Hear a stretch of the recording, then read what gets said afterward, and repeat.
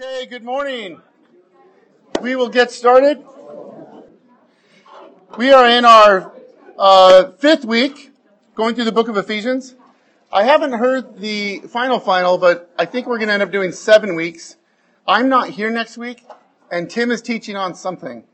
I don't know if he's going to take us into the next part of Ephesians 5, if he's going to jump right to Ephesians 6, or do some kind of one-off thing. So I'm not exactly sure. If he continues in Ephesians, then we'll definitely finish Ephesians before Christmas. Or at least we have the ability to. So for those who have been here, you've already heard some of this, but back in chapter 1, so we have Paul writing to a church in Ephesians, a church he had ministered to for 3 years. He's writing to them now from prison in Rome, about 4 or 5 years later. And he is unfolding to them in chapter 1, this incredible plan of God. That he's going to unite all things. Things look bleak. They're living in this pagan culture. But there's this amazing truth that God is working behind the scenes in the world and in their lives. And he paints with these beautiful strokes of what your salvation looks like. You're not just saved in some bland binary fashion, but you're adopted and you're loved and you're chosen. And there's this inheritance that is kept for you in heaven. And just this beautiful diversity in the language used in our salvation. And then he turns into Ephesians 2, which to me was a bit of an abrupt transition as you read it from the end of chapter 1 to chapter 2. And he talks about you being dead in your sins and walking after the course of the power of the air and living out your passions. And I'm not exactly sure why he makes that transition. There's 3 things I can think of. Number one, that this wide sweeping plan for humanity to unite all things in himself starts with individual souls. It's going to start with these individual acts of a new creation and bringing dead people to life. And maybe it's just because the black backdrop of this sin and this darkness makes that beautiful picture so much clearer, so much more beautiful. And then I also think it's because what he's saying in chapter 1 is so unbelievable, truly is. It's nothing they can see with their eyes. They're going to need eyes of faith.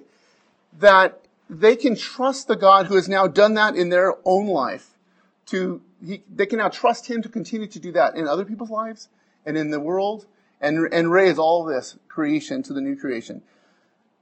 And so he's proven himself. And so the promises that we don't yet see, it's not a blind faith in the sense that it's the best I got. That would be good enough, right? If you're just driven to despair and I have no other hope, I have God. But he's proven himself over and over. He's raised them from life. He continues to work in their life daily.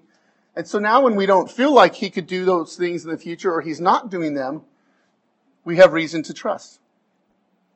And we got into chapter 2 in the 3rd week there about this whole, at one time you Gentiles in the flesh were alienated. You were separated. You had no hope. You were without God. But now you're fellow citizens with the saints. Now you're forgiven. Now you're clean. Now you're put into this body. So this at one time but now language, I say, could be applied in at least 3 different ways. So we concentrated that week on the historical. So these physical Gentiles are now understanding that the promises given to Abraham and to the Jews were actually also for them. But for those who have by faith in Christ, in the Jewish Messiah. And so God is doing something that he called a mystery. This was a secret, kept hidden for long ages. And now it's being revealed. It's being put on display. The other way we want to look at that is in a corporate nature. We looked at the images of you're being put in a body and in a church and being built up to be a temple. And Dan opened that up for us more last week, where God has never intended, and he does not now intend, for us to just have this individual spiritual relationship with God. That we've had this conversion, we've woken from our deadness to sin, and now we have this ability to relate to him one-on-one, which is good. That was kind of clouded maybe through Roman Catholicism and such, and other religions, but we do have this access by faith in his grace which we now stand. We have the Spirit within us, and we don't need a mediator outside of Christ. Christ is our one mediator, and we go to him. And yet, God has designed that we are put in a body, in a communion. And we are never just individuals out there. And today we're going to go to that third application where it is that individual. That God doesn't just expect us to be in a body and let that body identity carry us, but He actually expects us in our individual lives to live in a certain way. And then the next section that we won't cover today is really taking that individual holiness into our different roles in society, in a marriage, in a family, in a master-slave relationship that Josh already covered for us a few weeks ago. So that's where we're headed. Who can pray for me? Paul, would you mind praying for us? Heavenly Father, thank you for a chance to get into your word and see what it means to live the lives that you've called us to live. Pray that you would open our minds to see more about what you've called us to and open our hearts to embrace that. In Jesus' name. Amen. So go ahead and open to Ephesians 4. You can see on your sheet there that basically broke this into 7 sections. Or really 3, and then there's kind of 4 addendums to the last one. So right now I'd like us to read, starting in verse 16. Let me just show this transition. He says, "From whom the whole body, joined and held together by every joint with which it is equipped, when each part is working properly, makes the body grow so that it builds itself up in love." And so we've spent a couple of weeks now talking about the body. But now we're going to talk about the parts, about the joints. So that as each individual part is working properly, the whole body functions normally. Can someone read verses 17 to 24? Therefore I say this and testify in the Lord.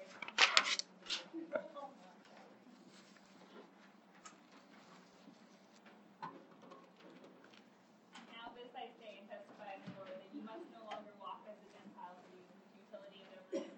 They are darkened in their understanding, alienated from the life of God because of the ignorance that is in them, due to their hardness of heart. They have become callous and have given themselves up to sensuality, greedy to practice every kind of impurity. But that is not the way you learn Christ, assuming that you have heard about him and were taught in him, as the truth is in Jesus, to put off your old self, which belongs to your former manner of life, and is corrupt through deceitful desires, and to be renewed in the spirit of your mind, and to put on the new self, created after the likeness of God in true righteousness and holiness. All right, I was not here last week, but the biggest blessing I had from listening to Dan's teaching was this analogy of the train. So I didn't see what you drew, brother. I'm sure it was better than this. But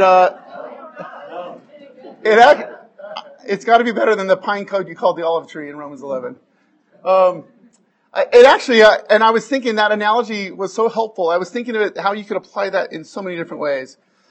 But as we come to a passage and some chapters that are going to focus on commands, imperatives of calling you to live in a certain way, we've got to remember, and Dan touched on this last week, we've already had 3.5 chapters, that were much more about what we call the indicatives, the things that are true, the realities. Chapter 1, I don't even know if there's any commands in chapter 1.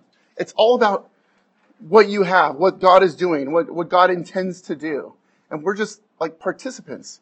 And that's where this idea of an engine, that's an engine, that this is where the power is. This is where the engine is. Anything that happens to the cars that are behind it are because of this engine. And it's on the track, right? And so this engine is going to have the power, the motivation, the ability to move. And these carts are just along for the ride. And they're going to go in the same path as this train track. That's what I got from it. When you're young, you probably heard the little engine that could. I think I can, I think I can, I think I can. Well, I think the point of that story is that you're that engine, right? And that's what we want to make sure as we read chapters 4 to 6. We're not the engine. We're over here, right? Here's Christ doing these things. God, it's amazingly Trinitarian language in Ephesians. God working through Christ can unite all things in him by the power of the Spirit. And we're just latching on. And this is where I could think of different ways. This is latching on by faith. Just that receptacle of faith and carry on. I think in many ways the way that we put on and our new self and put off the old self is not in a way of us being that engine, but it was of grabbing hold of that power that's available to us. And instead of literally becoming derailed and going our different way and having this tension and grieving the Holy Spirit, as we'll talk about. It's just all being in line and all being in unity and submitting ourselves to the power and the direction of Christ. And so that's the way to read these. And as you read these original words here, if you kind of look at verses, we're going to concentrate on verses 17 to 19 first. If you kind of work backwards from 19, you get this. I'm going to have to erase the beautiful picture. You've got this callousness. Kind of starts with a callousness, a callous heart. And then that's going to lead to ignorance, a darkened heart, a futile mind, that kind of language. I see that all as ignorance. And somewhere below all this is this status of being alienated.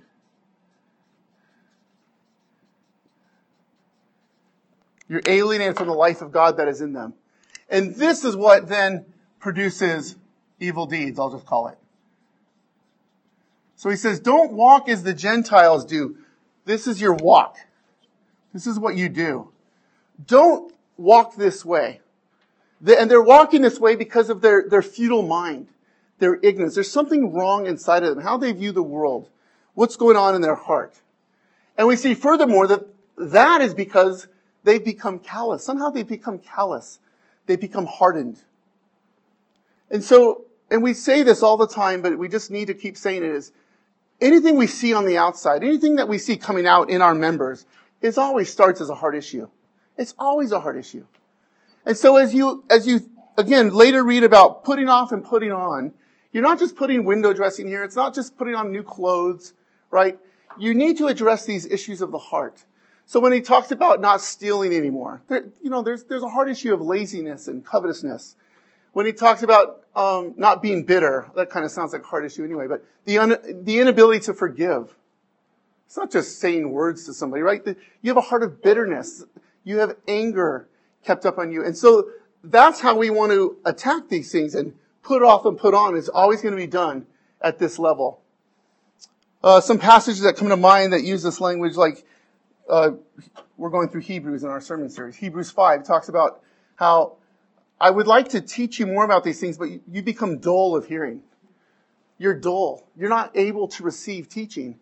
The very teaching that would reverse your ignorance, right, and help you to live a better way, to understand the truths of God better, I'm not even capable of giving to you because you're so dull. And he says that your powers of discernment are no longer able to distinguish good and evil. So again, you end up doing evil deeds because you don't have any discernment. Because you're dull. And it's like this vicious cycle. How do you get out of this? If you become callous, I won't listen to teaching. There's no way to reverse this.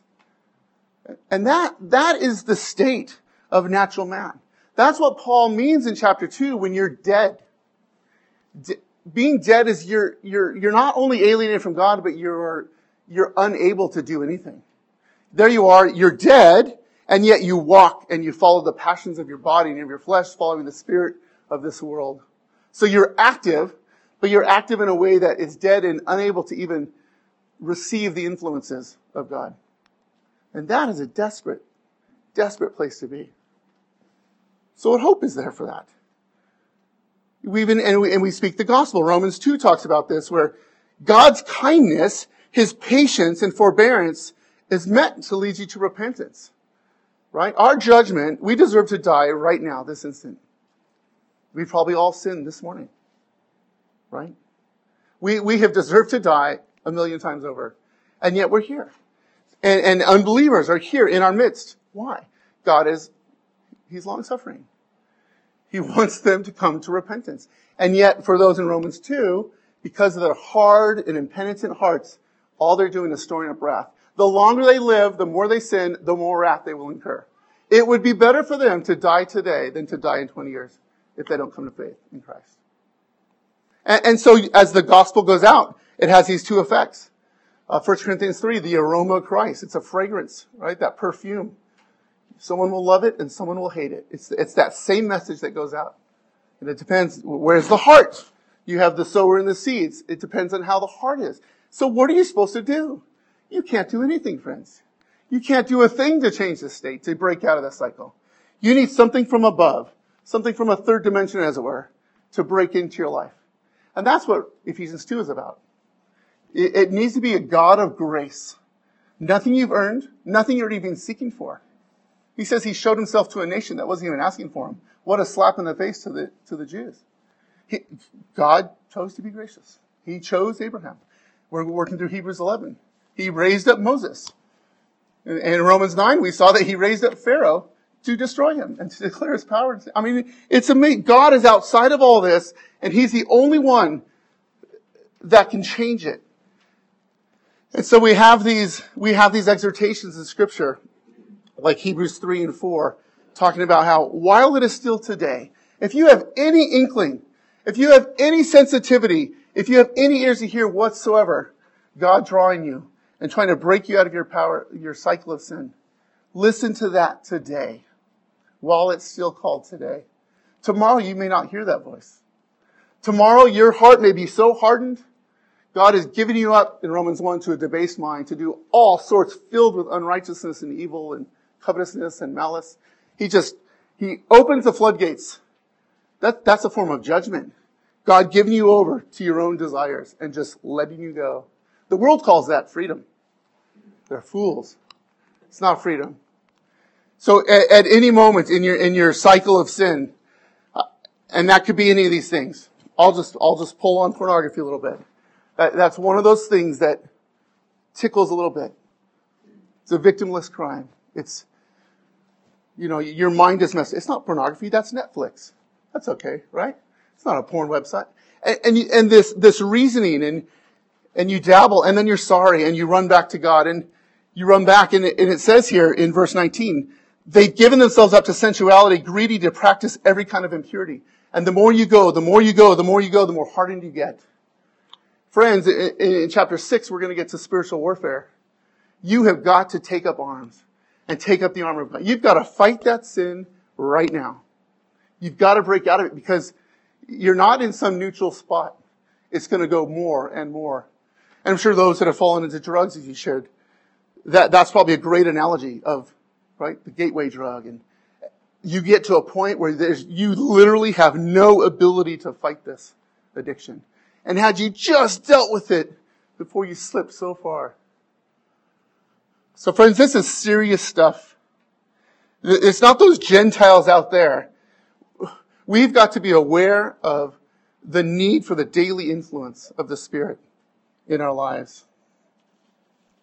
All right, let's go on to verses 20 to 22 there. So that was the call to be different. And now we have this responsibility. And again, in the context of the train analogy, you've learned Christ in a way that you want to put off and put on. You are actively doing something about your conduct, about your heart attitudes. You're not just sitting there, and you don't want to do it in a legalistic fashion, but you are taking action. Ephesians 2:10, right? He has called you by grace through faith for good works. He's prepared. He's laid that train tracks of good works for you to walk in. Just follow the leader and walk in it by the power of that engine. That word corrupt there in verse 22, it means rotten and it corrodes everything around it. So your sin is never self-contained. It's never just about you. Your holiness isn't about you. We're in a body of Christ for a reason. But your sin also affects every relationship you're involved in and out of the church. Chapter 5, verse 15, we'll read in a second. It says, look carefully then how you walk. Take care. This isn't just go with the flow. You're going to see in a lot of these reversals of these sin patterns, instead of just being a thief who steals, you're now going to work so that you might have to give to those in need. It's not just stop stealing. You're now your mind is going to be so transformed in a way that you're going to plan, you're going to strategize how you can bless others. It's one or the other. There's no middle ground. You're either inward focused and inward serving, or by the power of God, you're outward focused and outward serving.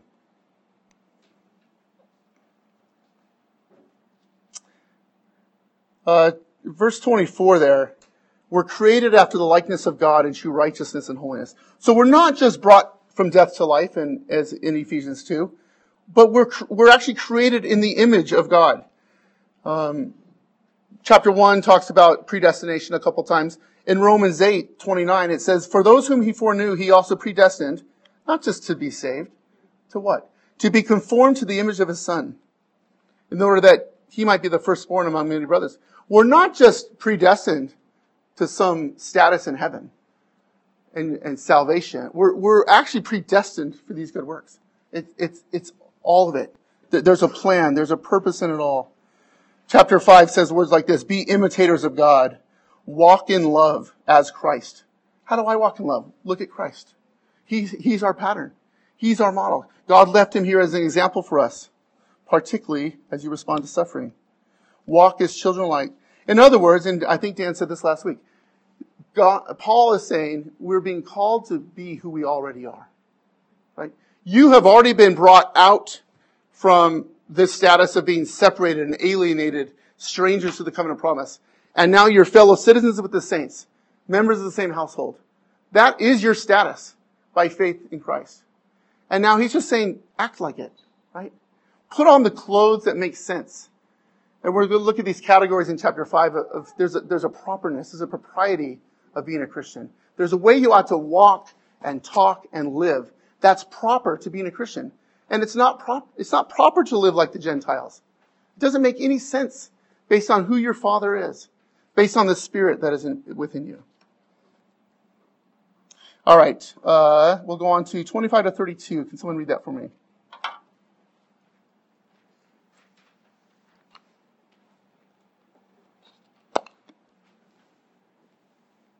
Therefore, having put away falsehood, let each one of you speak the truth to his neighbor. We're members of one another. Be angry, do not sin. Do not let the sun go down on your anger. Give no opportunity to the devil. Let the thief no longer steal, but rather let him labor, doing honest work with his own hands, so he may have something to share with anyone in need. Let no corrupting talk come out of your mouths, but only such as is good for building up, as fits the occasion, that it may give grace to those who hear. Do not grieve the Holy Spirit of God, whom you received in the day of redemption. Let all bitterness and wrath and anger and clamor and slander be put away from you, along with all malice. Be kind to one another, tender-hearted, forgiving one another, as God in Christ forgave you. So we're gonna. I don't think Paul ever intends for these lists to be comprehensive and list everything, but he does tend to hit a lot of the same things in his different letters and other writers. Talks about use of the tongue, wrath, anger, bitterness, and clamor, stealing and covetousness, sexual immorality. In chapter 5, we'll see drunkenness, which is really a lack of control. So before I hit those in detail, you'll see the verses in chapter 5 are really going to carry this theme on, but they'll do it in a way that I saw kind of broke out really nicely in those 4 categories I told you, that A, B, C, and D there. And so these are kind of big categories of what it means to walk as the Gentiles do versus walk as a child of God. That I think you could carry on to so many other things. This propriety, this light versus darkness, this wisdom versus folly, and this outward versus inward focus. So can someone read those 21 verses of chapter 5 and listen for these categories as well, of these areas of emphasis of how we walk like the Gentiles do.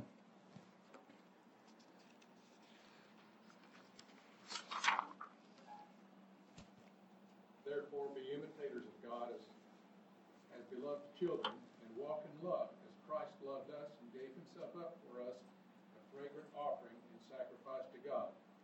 But sexual immorality and all impurity or covetousness must not even be named among you, as is proper among saints.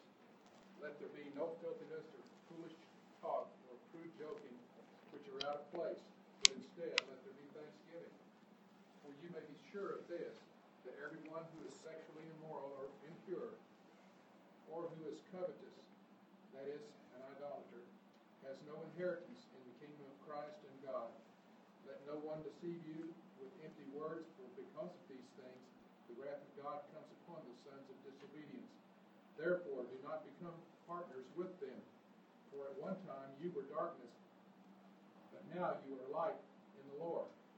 Walk as children of light, for the fruit of light is found in all that is good and right and true, and try to discern what is pleasing to the the Lord.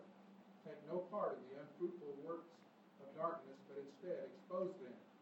For it is shameful even to speak of the things they do in secret. But when anything is exposed by the light, it becomes visible. For anything that becomes visible is light. Therefore it says, "Awake, O sleeper, and arise from the dead, and Christ will shine on you."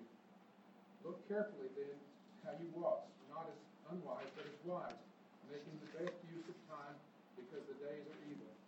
Therefore do not be foolish, but understand what the will of the Lord is. And do not get drunk with wine, for that is debauchery, but be filled with the Spirit, addressing one another in psalms and hymns and spiritual songs, singing and making melody to the Lord with your heart, giving thanks always and for everything to God the Father in the name of our Lord Jesus Christ, submitting to one another out of reverence for Christ. Thanks, brother. Long passage, I know. So we go back to some of these areas of emphasis that I saw. The tongue. He wants us to speak truth, not lies. No corrupt talk. Talk that, it might be true, but it's not helpful. It's not edifying. It corrupts, or it draws attention to yourself. It's maybe gossip. It's meant to hurt people or prop yourself up. Clamor and slander. These are all things done with our tongues. Chapter 5, verse 4, crude joking. That's something I have to fight a lot. That's a culture at my work. Crude joking. When people look at me, what they think, Keith's just like one of those Gentiles. They would use different terms. He's one of the guys. That gives me a long way if I'm one of the guys, right? So I've got to walk in a different way. Also, these heart issues, wrath, anger, bitterness, clamor. Clamor is kind of like it's bitterness on display. You're going to talk about it now. You're not just going to sit there and rue about it. And that's probably the opposite of verse 31, chapter 4, verse 31. Kindness and tenderhearted and forgiving. Or you steal. Again, that could be laziness, but also just covetousness. In chapter 5, verse 3. Which is a form of idolatry. Sexual immorality. So common in those lists of sins and even in the description of what it means to be run after idol is to abhor, to whore after those idols and to be unfaithful to God. And as he's talking about the unfruitful works of darkness, that's probably in reference to sexual morality there. Chapter 5, verses 11 and 12, not sure. The things done in secret and in dark. And then in drunkenness, chapter 5, verse 18, this lack of control. So these are kind of these ways. I wouldn't say it's comprehensive, but this is what he means when he says, don't walk like the Gentiles. There's a way that the world lives and has attitudes and talks and walks. And I know we don't want to be legalistic and set up a bunch of rules. And in some ways, this is going to be very situational in the sense of what is seen as crude, right? What a word, we go back to Britain a lot. And there are words we would use in America that we just laugh at because we see it on British TV. But there it's very offensive. You wouldn't say such things. And so there's a contextual, what would be considered crude? Know your audience. Know who you're with. Don't offend. Romans 14 talked about that. Don't offend. One thing I really like here is these radical reversals I mentioned. And so, chapter 4, verse 28, it's not just that you're to stop stealing. You're now to become generous. Don't just stop taking. Now be the person that gives to those in need. Right? It's this radical heart change. The tongue. You don't just stop being coarse, verse 29, but now you think, how am I going to use my tongue to bless others? What a change in direction. You don't use your tongue for filthiness, but now you need to use it for thanksgiving. James 4, I think it is, talks about how, James 3, talks about how with the tongue, the tongue it's an awful part of the body. From the same opening should not come cursing and blessing. We can't, from the same mouth, from the same heart, sit here on a Sunday and bless our God and Father and then go turn and gossip and slander and speak in such a way. That doesn't make any sense, James says. Makes no sense whatsoever. And that's basically what Paul is saying. Chapter 5, verse 18, you don't want to be controlled by wine, but be controlled by the Spirit. It's a matter of control, of what you give yourself up to, of what you submit yourself to. And so those who have true faith and have the Spirit in them look very different.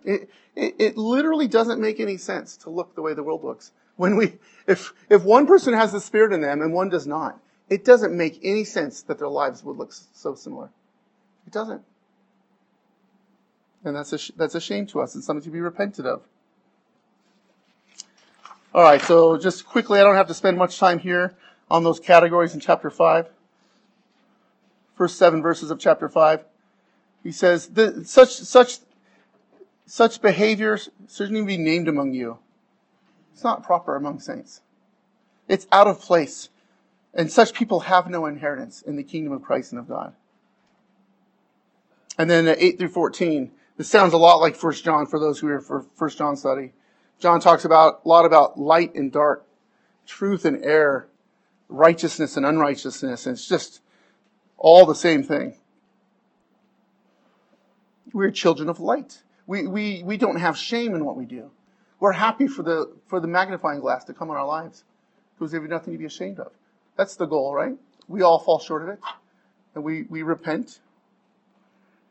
And then 15 to 17 is wisdom versus folly. Very common category. And then I kind of maybe made up some words there for 18 to 21, but I just kind of saw an idea of needing to look outward, like I said, versus inward. Is it all about us, all about what we can do, all how we can gratify the sinful nature? Or are we here to minister and to serve? Okay, now I want to protect some time for back to chapter 4, verse 30. Huge topic, could be its own Sunday school easily. But let me just hit it, because this is the kind of thing that people I know will ask about. And it's an important one. And as I started thinking about this, got a page and a half on this one verse. What does it mean to grieve the Spirit? First, let me just review some of the things that Paul says about the Holy Spirit in the rest of the letter. In chapter 1, he calls him the Spirit of wisdom and of revelation, the knowledge of him, having the eyes of your heart enlightened, so that you may know.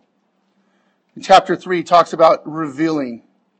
These things have been revealed to the holy apostles and prophets by the Spirit. And so, one of the Spirit's great works is the work of revelation, of making things known, of enlightening. And that's this, you can't do anything here. The eyes of your heart that you can't reach, and you have no power to control, need to be opened.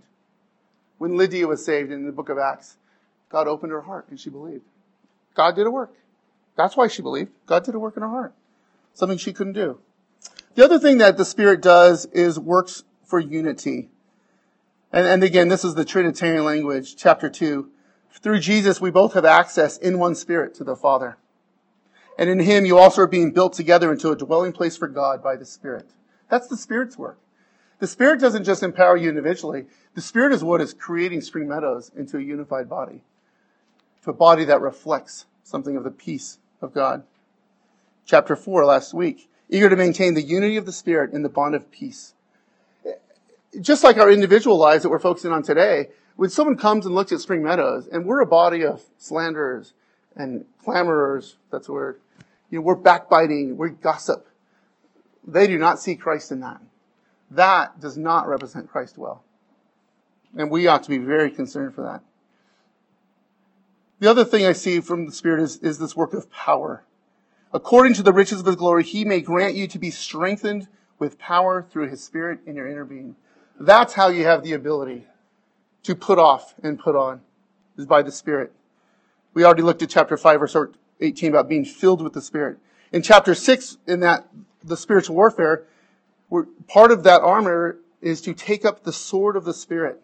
And with that sword, you pray at all times. That activity of the Spirit. Contrast that with what Paul said earlier in chapter 2, in which we once walked, following the course of this world, following the prince of the power of the air, the spirit that is now at work in the sons of disobedience. That's a different spirit. That's not the Holy Spirit. And so the Spirit reveals to us, He creates unity, and He empowers us. I put a lot of verses there for you to look at, as you go back and look at what it means to, maybe some similar words to what it means to grieve the Spirit, basically you're going to go back, you're going to find a lot about how the Israelites were in the desert and how they grieved him, they tested him, they provoked him, they resisted him. And in context of what chapter 4 and 5 are in Ephesians, what does it mean to grieve the Spirit? It's to live a life of rebellion. It's to withstand that influence that he's attempting to have. He's revealing things to you. He's opening the eyes of your heart to create unity and empowering you, and you're resisting that, and you're resisting it, and you're resisting it. And that grieves the Spirit. Now there's a lot of good theology, a lot of heresy that can come from that verse, right? And that whole understanding of, and Mark talked about this in his series on the attributes of God, that we need to be careful. Some of this language, God is speaking to us maybe in language that we can understand, but we don't want to take it too far. Anytime you talk about the emotions of God or how you would have an effect on an unchangeable God, those are holy waters. I'm not sure how best to slice and dice those. But he's provoked. He's grieved. Somehow there's a saddening in some way. I don't understand what that means. And so it's not, and maybe this is a motivation for you as you are wrestling with temptation. Not just, I don't want to slip into callousness. Not just, it's the law of God, I know it's wrong. And that's a good motivation. Not just that, but my sin, my decision to carry this out is going to grieve the Spirit within me. That might be a motivation. 1 Thessalonians 5, he talks about quenching the Spirit. And I think that goes one step further. Not only are you grieving the Spirit, but you're quenching, you're having an effect on what the Spirit does. You are affecting the Spirit's effectiveness in your life. And you can think of, what is the Spirit supposed to do? He's supposed to convict us of sin. And if we don't have conviction of sin, we're just going to be stuck in the cycle. We're going to get more and more callous. Psalm 51, cast me not away from your presence. Take not your Holy Spirit from me. Restore to me the joy of your salvation. This has great ramifications on your joy. David doesn't pray for him to restore salvation. It's restore the joy of that salvation. And we go through those times in our life, don't we? We feel cold. We feel distant. We don't feel what chapter 2 was telling us, that we're now full members of the body. We feel like we're still those on the outside looking in. And perhaps it's because we're resisting the Spirit. Perhaps it's because we are rebelling and grieving Him. In 1 John 4, by this we know that we abide in Him and He in us, because He has given us of His Spirit. The function of the Spirit is to give us assurance of our faith. So if you wrestle with doubts, to live contrary to the commands of God will affect your assurance. And that's what we've been saying, right? It doesn't make sense that you look like that. And now you're going to go down the path of, well, I haven't been able to beat this sin, or this thorn in the flesh is still there. And you start reasoning, I must be lost. I must be one of them, one of the Gentiles. So it has great effect on us. And so it's to be taken seriously. And that's why chapter 6 is going to talk about taking up these arms, putting on the armor of God, running to God. Psalm 73, and there's lots of great examples of this. It always strikes me when I read it. It talks about the wrath of God. God will definitely destroy those who are unfaithful to Him. Yet it is good for me to draw near to God. I'm to have a holy and proper fear of God. Kiss the Son lest He be angry. Psalm 2. Yes, our God is a God of wrath and a God of holiness, and He expects. And so our proper response, like Adam and Eve, it's not to run and put on fig leaves and try to hide from our omniscient God. It's to run to Him. It's the only safety to be found is in the arms of your judge. Because by faith and through the Spirit, He's also your Father. And He'll receive you. And He'll wash you. And He'll break you from this cycle. So don't run away, run to Him. And certainly all these words I should have said up front. The Spirit is God. He's the Spirit of God. He's clearly a person. You can't grieve a force. You don't rebel against some force like the Jehovah's Witnesses teach. He's a person. And he can be grieved. And he works in us. And that's all I have. I didn't think of a fancy ending. We have a few minutes for comments, questions, anything that wasn't clear is the most important thing I want to clear up. Yeah. Still a lot of times about what we're supposed to do today. We need to do what we need not to do. And the question I have, and I don't know where this breaks out, how much of sanctification is the Holy Spirit's responsibility? And how much of it is my responsibility? I would say I rely on the Spirit to do it, but it's my responsibility. I guess is how I... So the question is how much of sanctification, of growing in holiness, growing in godliness, putting off and putting on, how much of that is the Spirit's responsibility? How much of that is our individual responsibility? And I'm phoning a friend for help. How would you guys answer that? I think that, you look at justification as monergistic, it's one energy. And some people would say that sanctification is synergistic. It's that ultimately, when you parse through the equation or the calculus of sanctification, it is driven by the Spirit.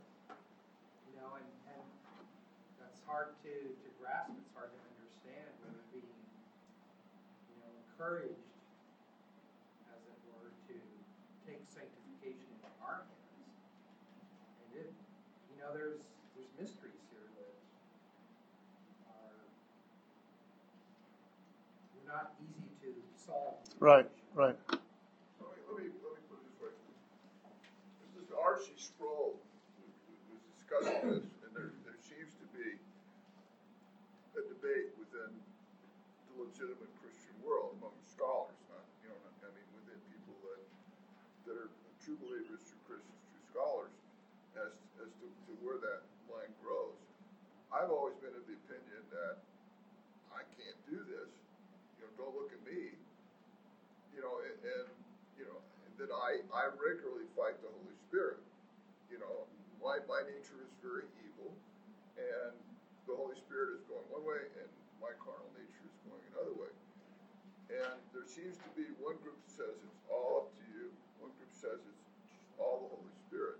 And in listening to Sproul, I could never figure out quite where he came down, but he wasn't happy with either side. Yeah, I don't, my initial reaction is I don't like the all or nothing.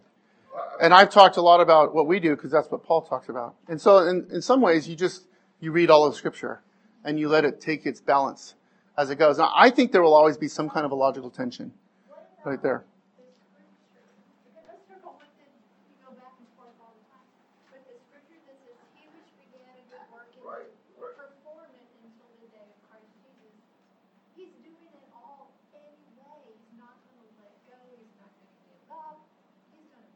Right. And a few verses later, we quoted this a couple weeks ago. He says, "Therefore, my beloved, work out your own salvation with fear and trembling." So there's that on you. Work out your salvation. For it is God who works in you to will. Wait, I'm going to get this out. Work out your salvation, for it's God who works in you to do it. And so I don't think it's an either or. I think our working, every analogy breaks down like Dan said. Our working, we're like the glove on a hand. We're working, we're involved, and we're responsible. And yet the real power behind it all is God's hand. And ultimately, He gets the credit. If God is truly sovereign, then He is going to control our sanctification. And if you're responsible, He'll judge you for not working. But He's already ordained. I'm going to leave it at both. It's a great question. And clearly, it's hard to answer. It troubles me because I've always been of the opinion that trying to sanctify myself, no, I can't do that. Well, again, you got to understand these commands in light of the whole book. You're not just changing your deeds. You're going to the source that can change your heart. So you're falling on your knees. You're praying in the Spirit, chapter 6. You're going back to the Spirit Himself and asking for a change. And so your activity is very much calling for his power. So what you end up with is, there's no works in salvation, but there is room for works in sanctification. As said, I don't have a problem with that statement, but I know it could be misconstrued. Work out your own salvation. I don't know how you can say there's not work involved in sanctification. I'm just saying that's not my power, my motivation, my initiation. I'm getting loud because I'm getting, it's hard. Sorry. I mean, as long as you understand that working out your salvation is not redemptive, it's participating. Absolutely, yeah. And that's what I meant by that glove. Illustration with the chain, as we become Christians, as we've been united with Christ quite big, God issues us oars, and we all stick our oars outside the windows of the train, and we move those oars quickly, and we all know that absolutely does nothing towards moving the train. Yeah, We're yeah. participating, and it looks really nice, and God congratulates us for it. That's kind of, that's my take. I don't know, maybe this, again, Imitating the life of a Christ. sports team is like, my sports team won the MLS finals last night. Yay! I had so much to do with it. But I was somehow participating in it and having joy, and I don't know. Every analogy breaks down. Yeah, let's get a few more. The Bible says that he wants the will and the doer of his good pleasure in our hearts. So if I have a sin that I'm having a problem with, and I'm grieving over it, and I don't have the power to break this cycle in my life, when I come to him and I confess to him that this sin is reading my heart, he sees the motive of my heart and he breaks that cycle. It's his work, Yeah. his will, but I'm coming to him. That's my part is I must come to him. And maybe that, again, that train, that the receptacle of the car is grabbing hold of the train. And then, so yeah, it's you believing, right? And then chapter 2 will tell you that believing was a gift in itself. And so it's like you run. I had one guy say, and take this the wrong way, I'm sure, but he told us, this old guy in England when we were first there, he said, believe like a Calvinist and act like an Arminian. Which is not good. I think I saw his point was, don't let the sovereignty of God make you passive and make you, well, it must be God's fault. That's the wrong attitude. But I would say it's true Calvinism. True understanding of God's sovereignty motivates you to work and to run, and yet at every moment you're turning back saying, this is all of God. This is all of God. I'm running, and yet it's all of God. I can't logically put that together, which I base is what we're all struggling with here. Solomon was smarter than any of us, right? Except for Paul. Solomon said was, buy the truth, don't sell it, get wisdom, discipline, and understanding. That understanding part is the key for us as we live life, being indwelt by the Spirit. We need to understand there is this person living within us, called the Holy Spirit of God, that is there all the time. When we grieve him, it's because we're going our own way.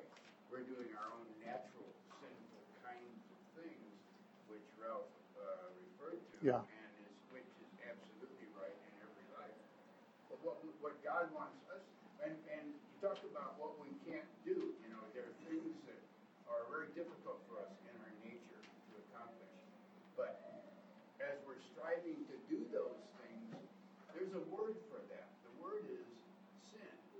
God doesn't want us to strive to do it ourselves. He wants him Absolutely. doing it through us, using our bodies as his instrument for Right. righteousness in this world. We're branches on a vine, right? That life, the power is running through the vine, and we're the branches, and yet you see the effects of the branches. We have got to go. Aaron, would you mind closing us in prayer? Father God, we think it's time that we gotta go to that word. I know you would just be with us, continue on, worship together. You would be passionate to deliver your word to us, everything. We all these things in Jesus' name. Amen.